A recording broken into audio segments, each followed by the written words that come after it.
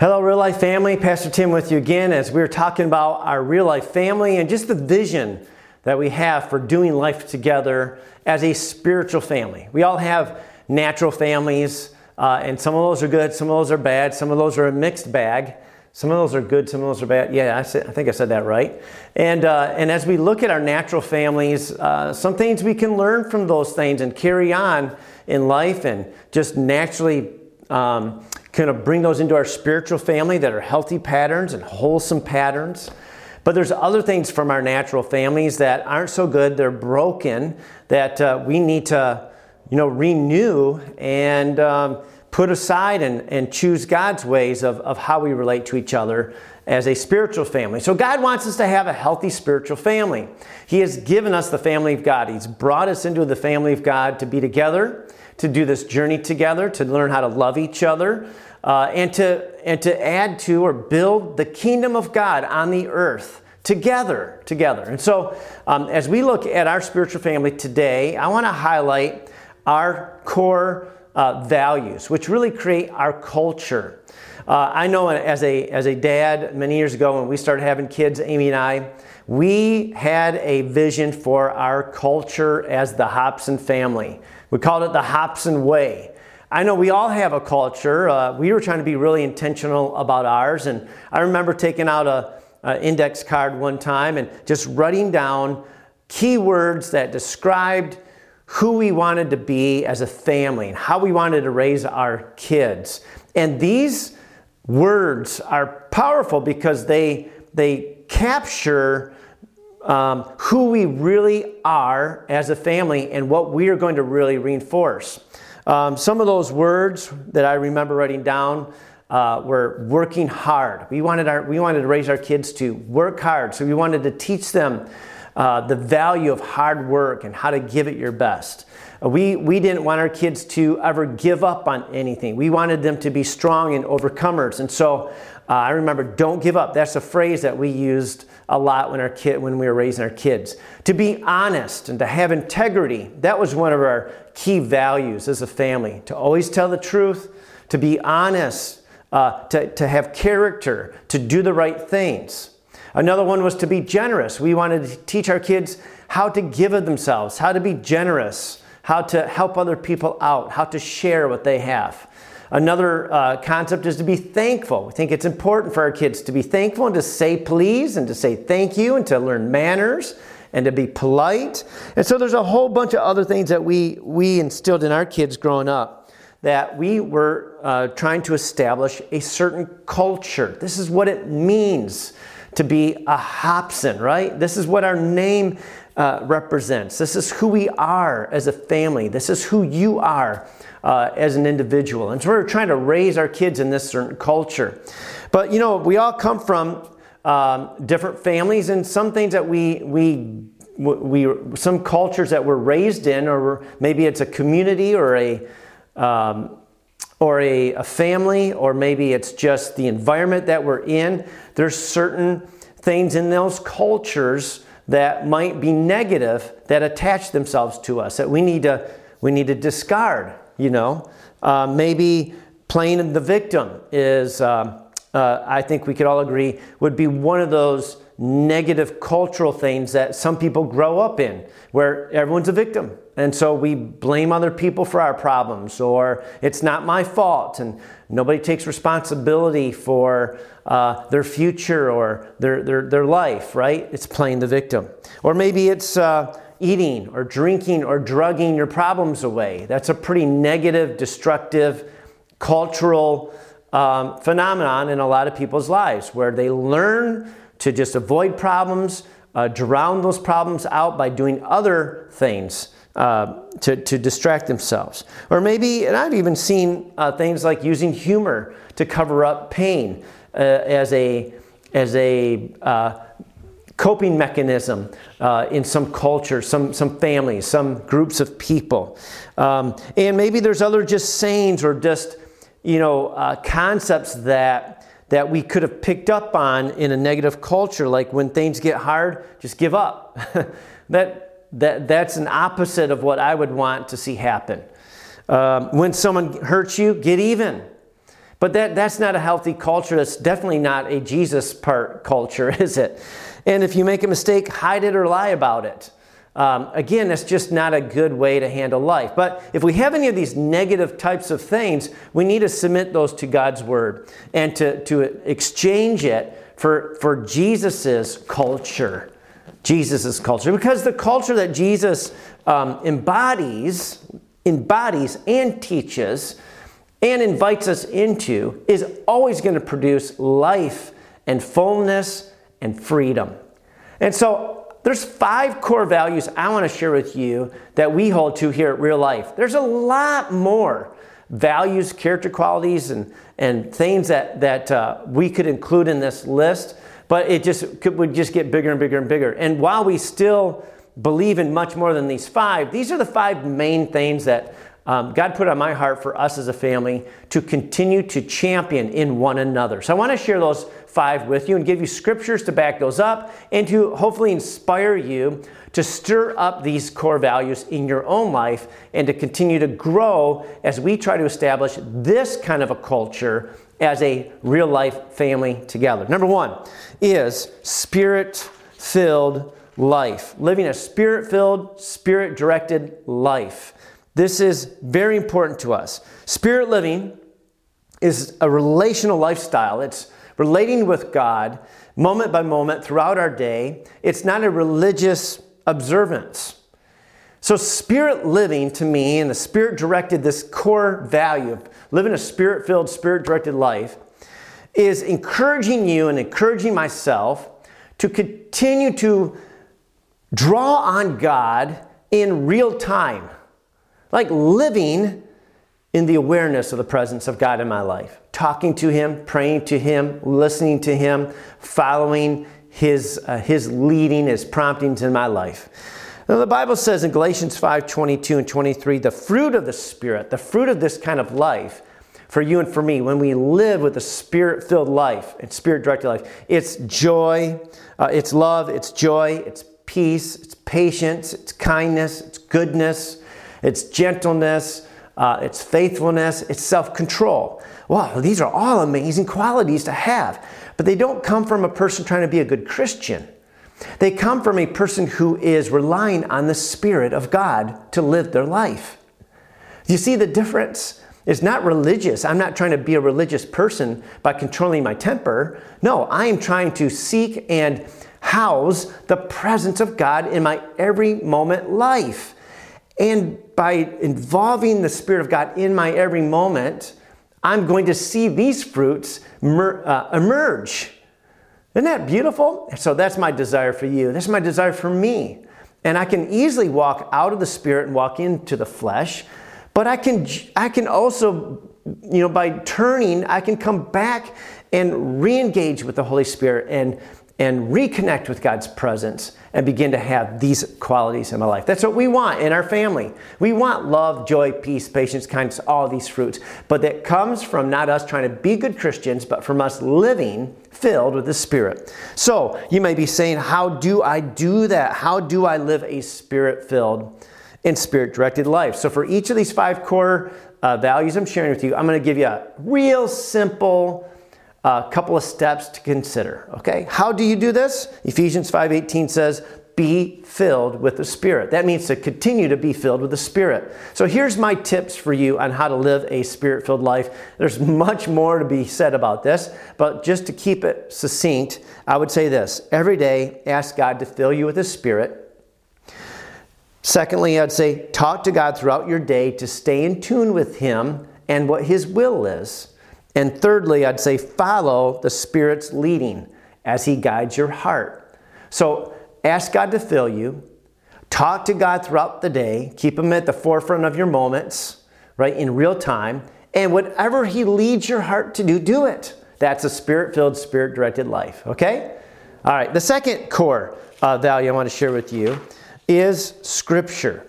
This is so important to me.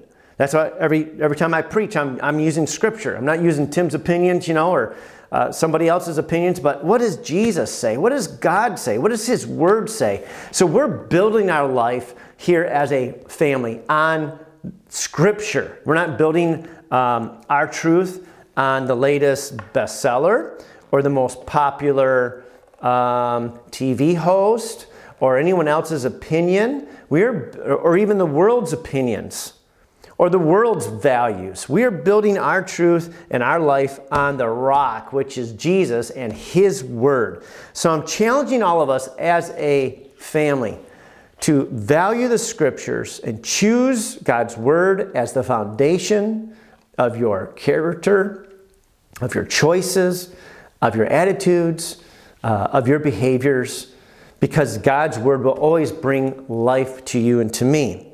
So James 1:21-22 says this, "Therefore get rid of all moral filth." Remember all the stuff that sometimes attaches itself to us from our upbringing or from a bad culture or from a dark, broken world that we're rubbing shoulders with all the time. So the Bible says, get rid of all moral filth and the evil that's so prevalent, all this darkness and brokenness and evil around us. Get rid of it and instead, right, humbly accept the Word, the Scripture, planted in you, which can save you. And it goes on to say, do not merely listen to the Word and so deceive yourselves. Do what it says. So our saying for Scripture, for this value, is learning and living the truth. We're not just hearing it. We're not just coming to church to listen to a message or something like this. No, we're actually going to respond to it. So we want to learn and live in the truth. And God's Word is the truth. So again, here's the question. How do I or you learn how do I learn and live in the truth? How do I do that? So I'm just going to give you another simple verse. Psalm 1:2 says, who the person who delights in the law of the Lord and who meditates on His law day and night. God wants us to be delighting ourselves in God's Word, choosing that above all other truths, right? There are no other truths compared to the Word of God. And delighting ourselves in God's Word by welcoming it into our heart and meditating on it day and night. So here's my 3 tips for you on this one. Read God's Word every day. Read God's Word every day. Find a Bible plan that you can get connected to. Second, pick a truth or a verse out of that reading to meditate on throughout the day. Pick a verse, maybe you're going to try to memorize it, or a phrase or an idea or a truth that you're going to mutter to yourself through the day that you're just going to meditate on. You're going to let it sink in. And thirdly, do whatever it says, right? Put it into practice. This is a very practical application for our lives. The Word of God is meant to transform us, to change us, to mold us, to heal us, to save us. Not just to be learned or studied in our intellectual brains, but to actually take on flesh and blood and be done, like practiced, right? And that's what Jesus was saying when He had that parable about the storm that came. And one man built his house on the sand, and one man built his house on the rock. And the only difference wasn't that they heard different sermons. They both heard the same sermon. But one of them actually did it. They put it into practice. The other one just let it go in one ear and out the other, didn't do anything different with his life. And when the storms of life came, the man who built his house on the sand, the man who just let the words go in and out and didn't put it into practice, his life, his house, his life came crashing down. But the other one who built his life on the rock, he's the one who put it into practice. He withstood the storm.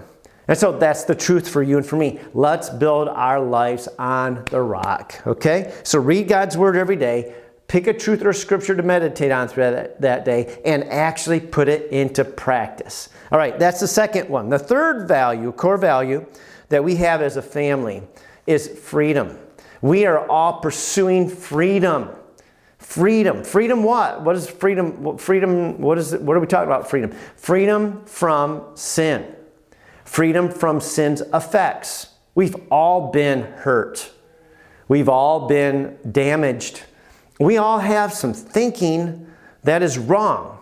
We all have parts of our life that are unhealed, unregenerated, unrenewed, and God wants every part of you to be free and healed and made whole. So, as part of our culture as the family, we are seeking freedom constantly to grow and to be healed and be set free so that we can be filled with Christ. When you're bound, it's an area that Christ doesn't own. But when you're free, you can be filled with Christ in that part of your life. And He wants to be Lord of all. Not just Lord of most, Lord of all of your life. Lord of all of your life. John 8:31-32 and verse 36, Jesus says, "If you hold to my teaching, you are really my disciples. Then you will know the truth, and the truth will set you free. So if the Son sets you free, you will be free indeed." So how do I pursue and live in freedom? That's what you should be thinking. How do I do that? Well, 1 John 3:8 says this: "The reason the Son of God appeared," the Son of God is Jesus, "the reason Jesus appeared was to destroy the devil's work."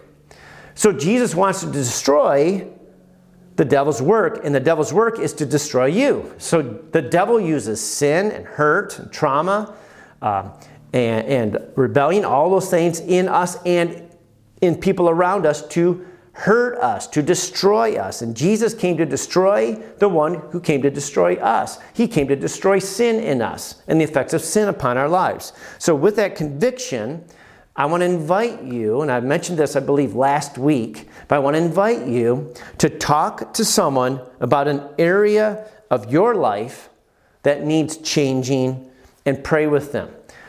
The best way for us to experience freedom is to open our lives to other believers that we trust around us and share with them what's really going on. And we have a simple 3-word process that will help capture this whole idea of finding freedom.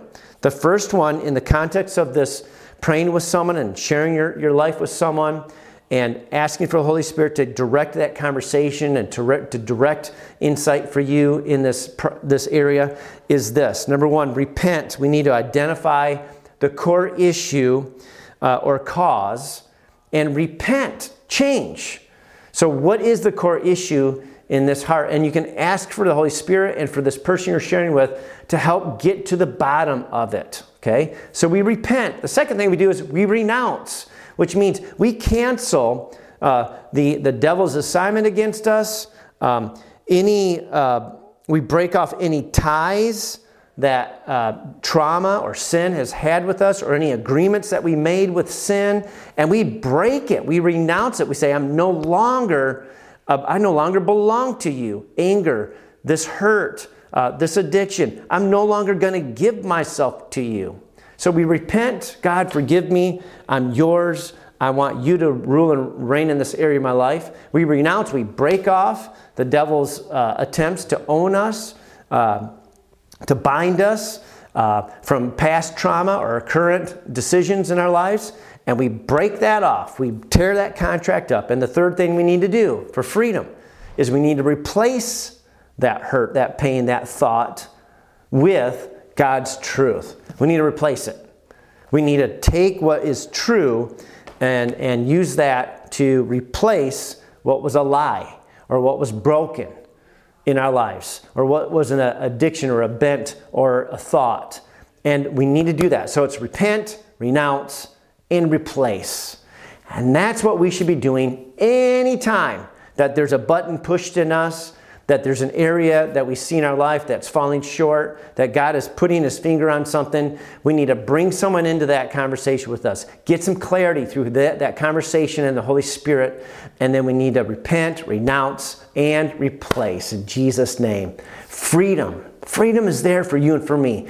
If the Son sets you free, you'll be free indeed. So let's give all that space to Christ. Okay? So seek to live a life of freedom so that you can reproduce life, not brokenness. Because whoever we are, that's what we reproduce to those around us. We don't want to reproduce our brokenness, our addictions, our wrong thinking, our bad attitudes, our generational curses. We don't want to reproduce that stuff. Jesus came to transform us and set us free. So let's step into that freedom one layer at a time. And we'll never be done until Christ comes back. But man, we can sure get a lot accomplished. We can sure experience a whole lot more freedom if we're allowing God to work in us and then He can work through us. Amen? So the fourth core value I want to share with you is excellence. And the reason why I feel strongly about excellence is because of how I define excellence. I believe that everything we do is an act of worship. Therefore, whatever we do should be done with our very best because it's worship to God. That's how I see excellence. I will admit I'm a recovering perfectionist. So I'm not talking about perfectionism. That can really put a heavy burden on people. It used to be a heavy burden on my life until I finally decided I'm not going to give into that over-the-top perfectionism any longer. But excellence is not perfectionism. Excellence is giving your best to God with whatever you have. The Bible says in Colossians 3:23-24, whatever you do, work at it with all your heart. That means give it all you got, as working for the Lord, not for human masters, since you know that you will receive an inheritance from the Lord as a reward. It is the Lord Christ you are serving. Okay, so how do I do that? How do I live a life of excellence? There's a theologian and a politician. His name was Abraham Kuyper. And he has this quote, I love it. He said, there is not a square inch in the whole domain of our human existence over which Christ, who is sovereign over all, does not cry, mine, mine. Christ is Lord of all. And my challenge to you is recognize your square inch. What is your square inch? Your square inch is the areas that God has placed you in right now, the different roles that you have, mom or dad or coach or teacher or boss or employer, or you're in this neighborhood, or you're in this school, or you're with these people, or you're in this club, and wherever you are, whatever your roles are, that's your square inch. So how do you live a life of excellence? Well, first of all, recognize your square inch. Secondly, own the responsibility that you have before God because God's put you in that spot. So own it. Own it. And thirdly, make it great. With God's help, of course. But there's a reason why you are where you are. God's placed you there. And own the responsibility you have to claim it for Christ, to restore it for Christ, to bring hope to that square inch for Christ, to take responsibility to recognize this is where I'm at, this is what God has called me to do, and make it great for the kingdom of God, for the glory of God. All right, and finally, the fifth core that I want to share with you is one that we talk about more than anything else, and it's love. It's love. We can never talk enough about this, but love. For us, love is see a need and meet it, find a hurt and heal it. The word in Hebrew is ahava. Ahava means to love. And in the middle of ahava is another word that means to give. So really love is action. Love is giving. And as we look at the scriptures, we see the definition of love. It's not only God, but it is the very nature of God to give. Right? 1 John 3:16-18. This is how we know what love is. Jesus Christ laid down his life for us, and we ought to lay down our lives for our brothers and sisters. If anyone has material possessions and sees a brother or sister in need but has no pity on them, how can the love of God be in that person? Dear children, let us not love with words or speech, but with actions and in truth. Of course, this is a huge challenge. I fail in this often. We all do, and yet it doesn't mean we need to lower the standard. We just need to ask God to keep teaching us and helping us and empowering us to love like He does. And He loves with real action. And that's what the scriptures tell us to do. Don't just love with words, oh, I love you, and go on your way and don't do anything. Or say words, but do action. And so how can you live a life of love? When you see a need, do your best to meet it. When you find a hurt, do your best to heal it. And when God moves on your heart, whatever that is, respond to it. Because love is action, love is real, and that's who God is. God is action toward us. God so loved us that He gave His Son for you and for me. God demonstrated His love in this, that while we were yet sinners, Christ died for us. And now Christ says, now do what I've done, lay your life down for one another, and love. So in our family, we are always seeking to try to get better at loving one another. And so those are our 5. I hope that you're excited about those. I want to challenge you as your pastor and your spiritual coach in a sense to stir those gifts up in your life. Let me review them one more time. The first one we talked about was being Spirit-filled, to have this current and ongoing relationship with the Holy Spirit in our day, being real with God in the moments of our life. Scripture, learning to learn and live the truth, making that a daily habit. Freedom, that we're continually to grow and be free from the effects of sin in our life, so that there's more of Jesus in us, so we can reproduce more of Christ instead of our hurts and our pains. Excellence, everything we do is an act of worship, so let's make it great. Wherever God's placed you, whatever responsibilities you have, do your best because you're doing it for God, not for anybody else. And finally, love.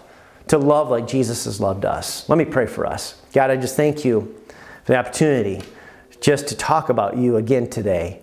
Lord, I just pray that your Holy Spirit will quicken in each one of us these values that I believe are honoring to you and beneficial to our family. May our family excel in living a Spirit-filled, Spirit-directed life. May we excel in learning and knowing and putting into practice your words that bring freedom and salvation.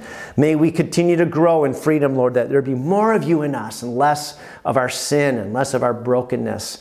And God, may we continue to learn how to love each other like you love us. And may all that we do be done with excellence for your glory, for your honor. Bless my brother, my sister, those watching right now, Lord. Just bless them, encourage them, inspire them in Jesus' name. Amen. Let me bless you. The Lord bless you and keep you. The Lord make his face to shine upon you and be gracious to you. And the Lord lift up his countenance upon you and give you peace in his name. Amen. Amen. God bless you. Have a great day.